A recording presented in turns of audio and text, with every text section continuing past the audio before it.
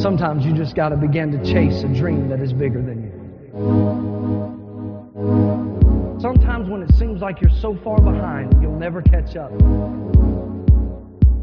You got to get up on your feet. You can't wait on other people to be what you've been called to be. Hello and welcome to the Ugly Daughter podcast. This is Julia Legian. I'm excited to have my lovely friend Genevieve Radman as my special guest for the show today. Genevieve is a CEO and a founder of a non-profit charity organization called Generosity Abroad, based in Kenya, East Africa. She is a registered nurse and a humanitarian. Hello, Genevieve. Welcome to the show. Hi, Julia. Thanks for having me. My pleasure. So tell me, what's a beautiful lady like you who came from a well-to-do eastern suburb in Australia doing in Kenya? How did that happen? After finishing high school in 2009, I always knew I wanted to do volunteering somewhere in Africa, but I wasn't really sure where to go. So I went to a travel agent, and they were the ones who sent me to Kenya. And I've just had a pretty privileged upbringing. I've had a very, I've always had good education. I've always had a very privileged lifestyle, private school education all my life, food in my stomach, clothes on my back, and shelter over my head. So I just have always felt obliged to do something for other people who haven't been as fortunate as I have. What inspired you to start your project in Kenya? Through the volunteering program, which was done by a UK company called Madventurer, they did teaching and building. And when I was initially there for 2 weeks, there was a little kindergarten that was made out of cardboard and wood. And compared to the other school, the primary school that we were building out of bricks, I was really concerned, why was nothing being done about this little kindy when it's on the same campus? And I was like, okay, well, how much would it cost to build a new one? And they said $2,500. And I managed to raise $15,000 and build a brand new kindergarten, new location, new desk, chairs, teacher's office, water tanks, toilets, all these other things. And then it just made me realize that if I had the ability to do that as a 19-year-old, then that's what I want to be doing in my future. I want to be developing projects which will help uplift and empower communities so they can have a better lifestyle and educational system and facilities for children to actually continue their studies rather than dropping out every now and then because their families can't afford it. How hard was it for you to raise $19,000 at 19 years of age? Fortunately, it wasn't that difficult at all. I was in Kenya on my second trip in 2010 and I was living there for 6 months. I just sent an email back home just saying, would people be interested in donating some money? And the donations exceeded what my goal was, which was $2,500. So to have raised $15,000, I was like, that just shows you how many people support and care and how many people trust that where I'm saying the money goes to is exactly where it will, end up, rather than people just handing over money and not actually knowing where it will go. So how did you come up with this project? I mean, how difficult is it for you to find the right people and also the supporters to help you to build the school, Genevieve? Because, it's very hard to find someone that you can trust to look after the project for you, especially in the third world. Yeah, that's so true. Because we were already doing a teaching and building program, everybody was local apart from myself. So I used local builders and I asked them to give me quotes. I asked them to do, the foundation of the work and get all the materials. So having already known builders and teams who were able to work and the time frame which they gave me, I was able to utilize that relationship that I had already built up with them. And I used the same builders when I started my training center for women and girls. However, the builders started to slack off a bit and, they were being a bit dishonest. So we had to change builders. So there's a lot of challenges that come because trust is a huge issue, and being white, people look at you as if you're just money. So you have to be so careful with how you deal with people to make sure that you don't get ripped off and that the job is being done properly, not just for them to make extra money and do an okay job. Because in the third world, any Westerner that come over there, they view you as an ATM machine and they try to take advantage of that. So you were mentioning that you lived in Kenya for six months. Can you describe the living condition over there? I came from a third world And I find it impossible to go back to my own country, which is Vietnam. And I barely can survive for 2 or 3 weeks there. And here you are, you live there for 6 months. I love it. I think it's so much fun. I think the reality is, I think at the end of the day, I can pick up and come home back to Australia, whereas this is how people live. This is what their conditions are for the rest of their life, whether they know different or not. So it doesn't bother me to use squat toilets. It doesn't bother me to have cold bucket showers because at least I have access to water, you know, no matter how terrible the conditions are that I've lived in, whether it's sleeping bags on the floor or whatever, it is still so much more than what the locals have. Yeah. So when you put that into comparison and you look at the contrast, no matter how harsh my living conditions are, it is still a million times better than what most people will ever experience. Can you please describe what kind of conditions, challenges and struggle that the people in Kenya have to deal with every day?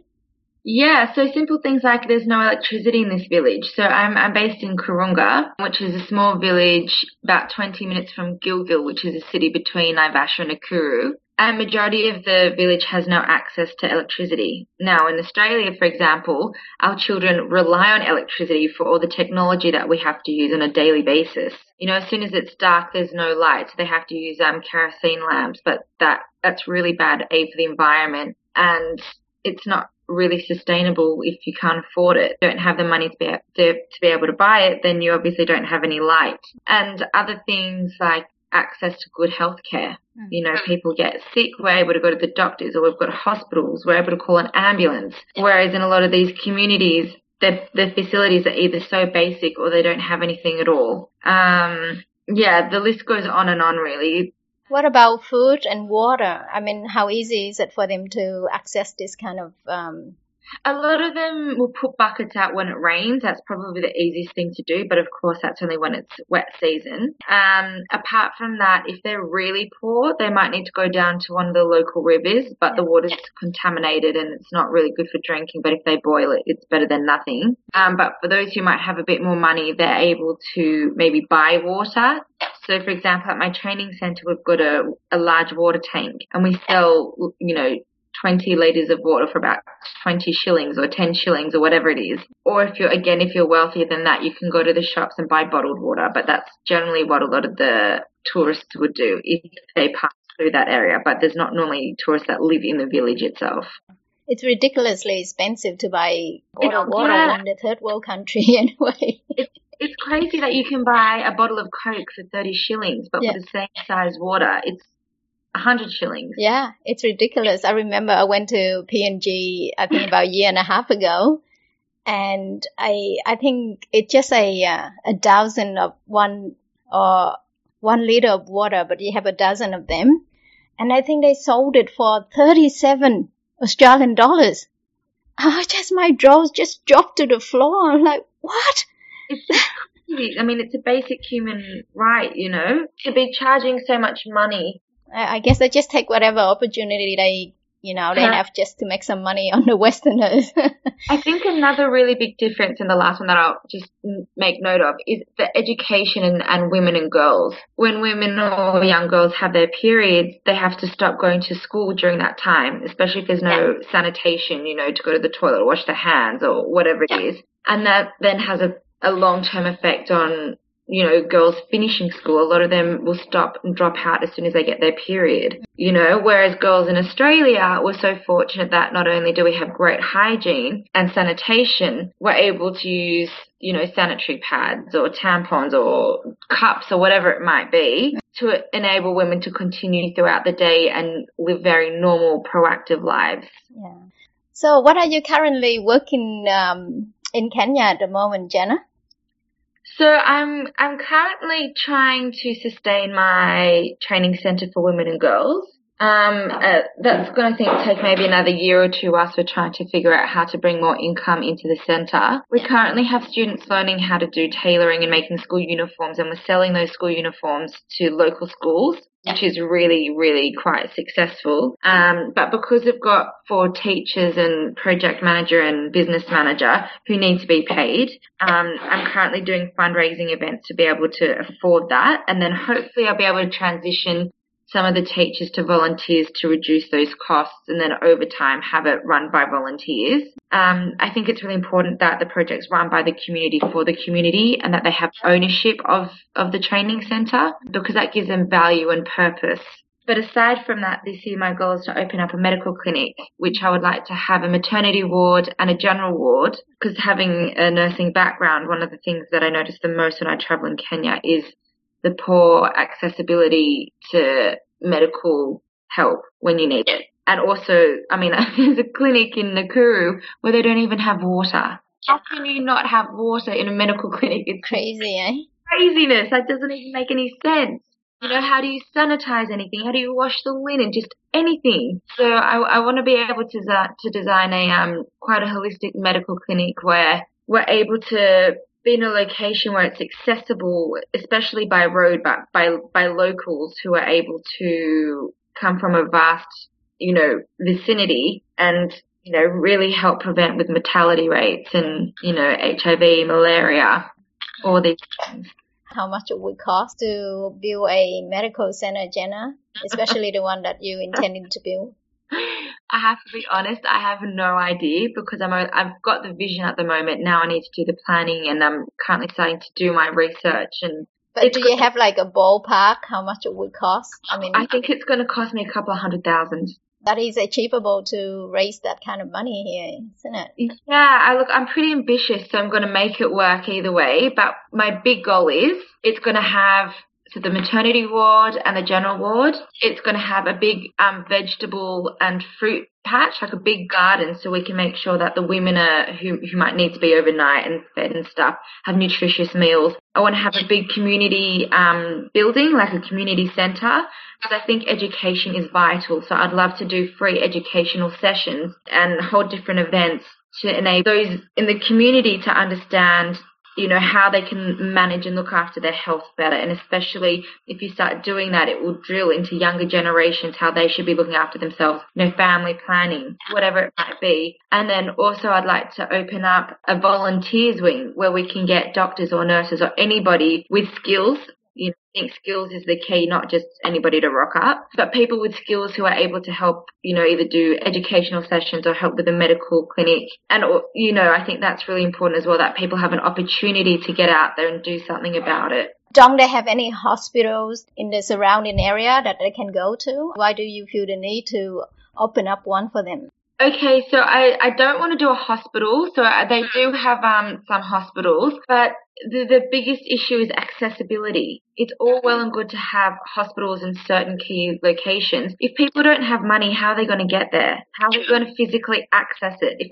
A lot of the people in the village where I live have left the village. They've never even gone to Gilgil, which is the equivalent of a 20-minute road trip. They've never even been in a vehicle before. So I want to look at, you know, do a bit of research, look on a map and see where all the facilities are, and either start from scratch, which is what I'm currently thinking of doing, or if there's something that's already existing that's in poor conditions, invest money into that to build that up. You know, I don't think it's necessary to duplicate many of the same things, but in saying that, there's a huge demand for health accessibility. True, because I remember when we were living in Vietnam, and whenever I felt sick or one of the family members felt sick, there was absolutely no facility or hospital or anywhere we could go to.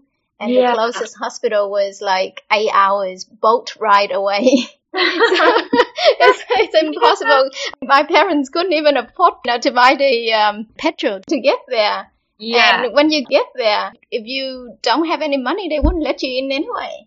So well, that's exactly it. I mean, one of my best friends, her sister had a 2-month-old baby, and they didn't realize that she had meningitis and pneumonia. So she had a temperature for 3 days, and they called an ambulance.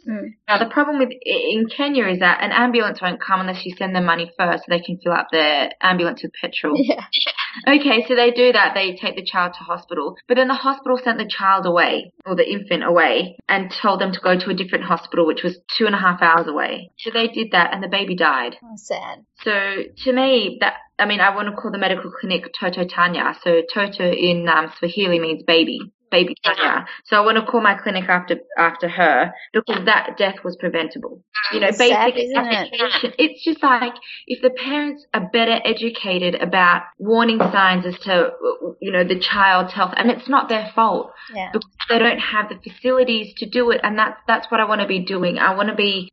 It's such a simple solution, education, you know, again, something we take for granted in Australia. It's compulsory for children to have an education. But if I'm able to make an impact on, even if it's like a 5, 10, 15, 100 people's lives, I would rather be proactive and do something about it than sit back and just think about how sad it is and be like, oh, well, get on with my life.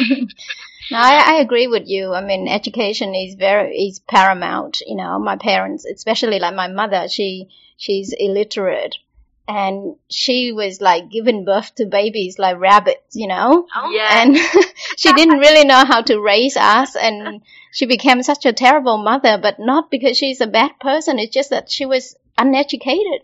And, Correct.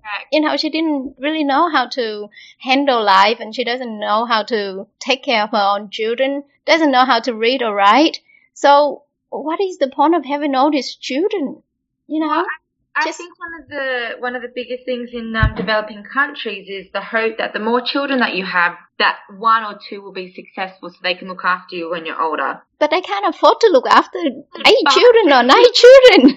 If you're not able to send your kids to school, if you're not able to feed your children, if you're not able to put a roof over your children's head, how are you expecting them to get to that level to be able to look after you? So, I mean, that's the biggest thing with family planning, and one of the great results with my training centre is that a lot of the women now understand to have 1 or 2 children rather than 8 or 9 children.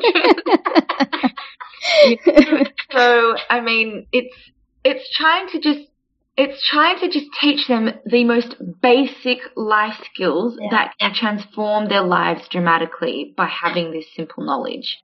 I think what you're doing is wonderful, and I really, really admire you for that. I wish you could have met my mother before, you know, she gave birth to a whole bunch of us.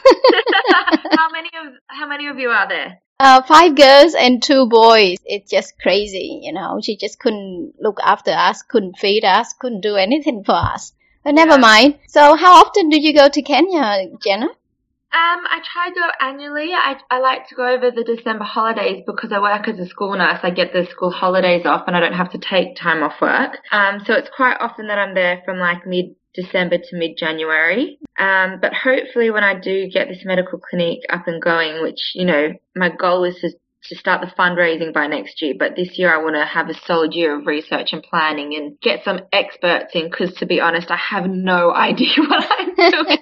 One step at a time. Yeah, I don't want to rush this because I don't want to stuff it up because I'm aware I don't want to hinder the people I'm trying to help. I've currently been working on a humanitarian course this weekend, and I'll be doing the same next weekend through this amazing business called Humanitarian Institute, and that gives you a lot of the foundation, like starting points and what you need to be doing. You know, now that I've done my first weekend, after next weekend, I think I'll sit down and actually start being realistic about how I'm going to approach these goals that I'm wanting to achieve. So I kind of work backwards. I've got the goal in mind and then work backwards to see how I'm able to get there. Yeah, that's the way to go. So what kind of risk do you face every time you go over there? I mean, personal risk. Because I know that for me, a third world country, for a woman like you is, you know, it's just like you just, can I just say that, asking for trouble, you know?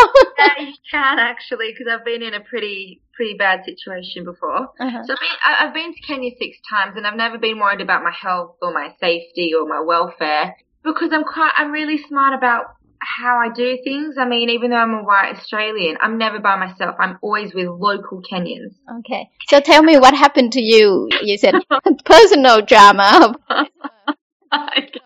Okay, here we go. So I'm 25 now. Keep that in mind. So this is beginning of 2012. So we're talking about 5 years ago now. Yeah. So I think I was 19 at the time, or 20. I was 20. I was out with, I had a Kenyan friend, and I was out with a few of Human's mates and one of my sisters and one of 4 girls. Yeah.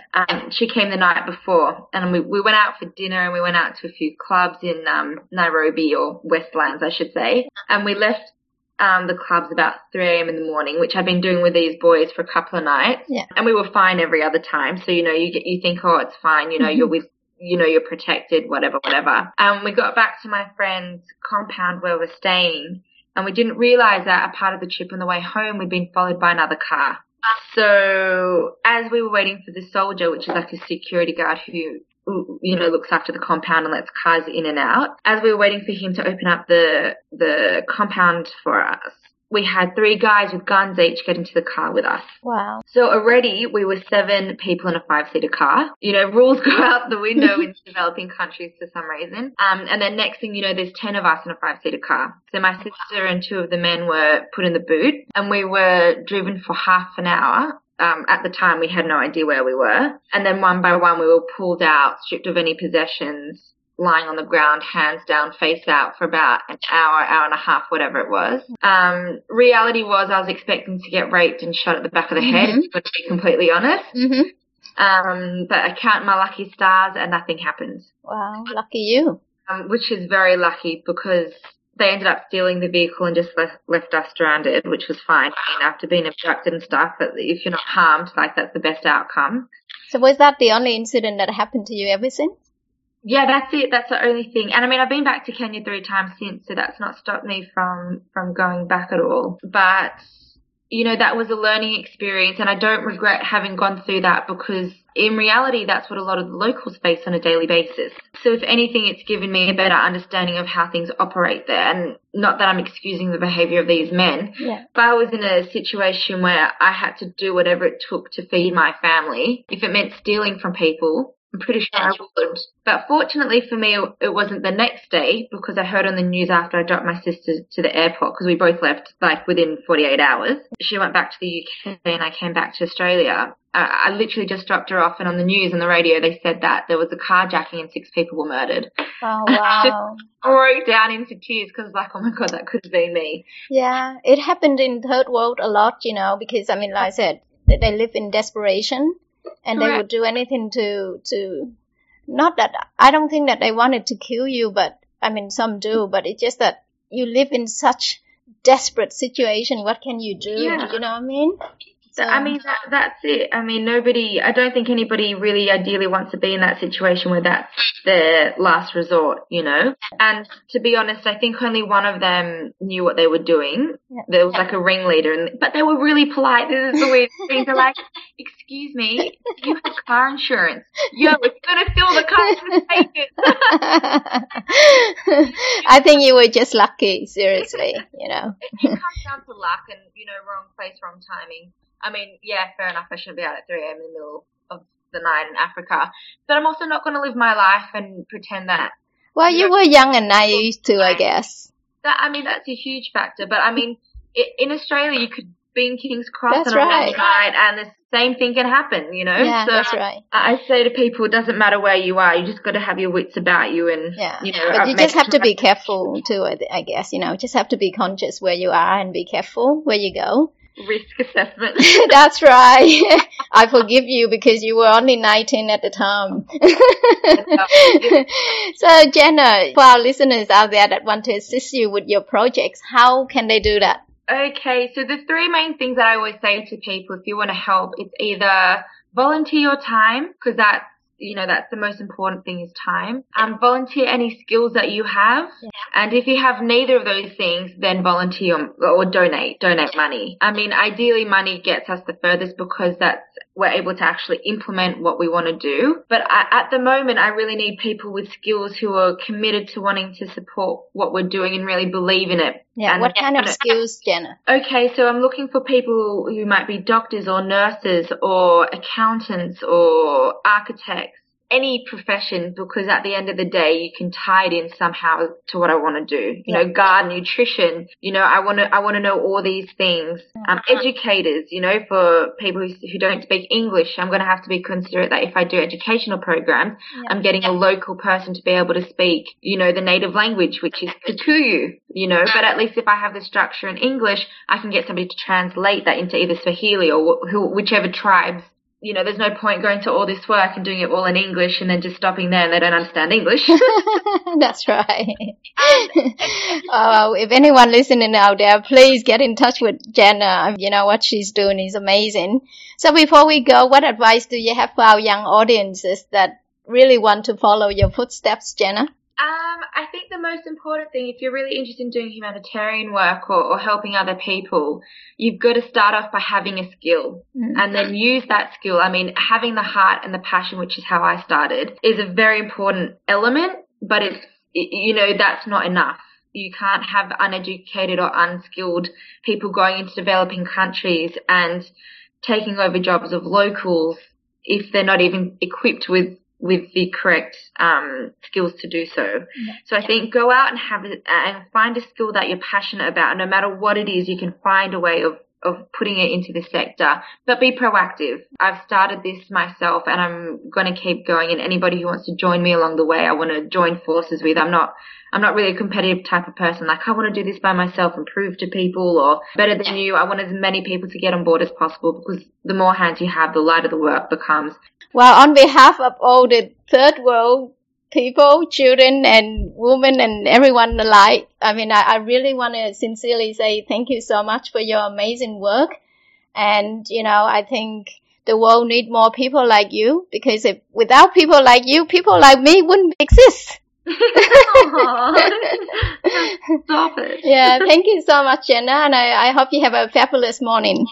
Thank you so much for having me. No worries. Thank you. Take care. Bye. Bye. That's all for now. Thank you so much for listening. I'll see you in the next episode. Bye.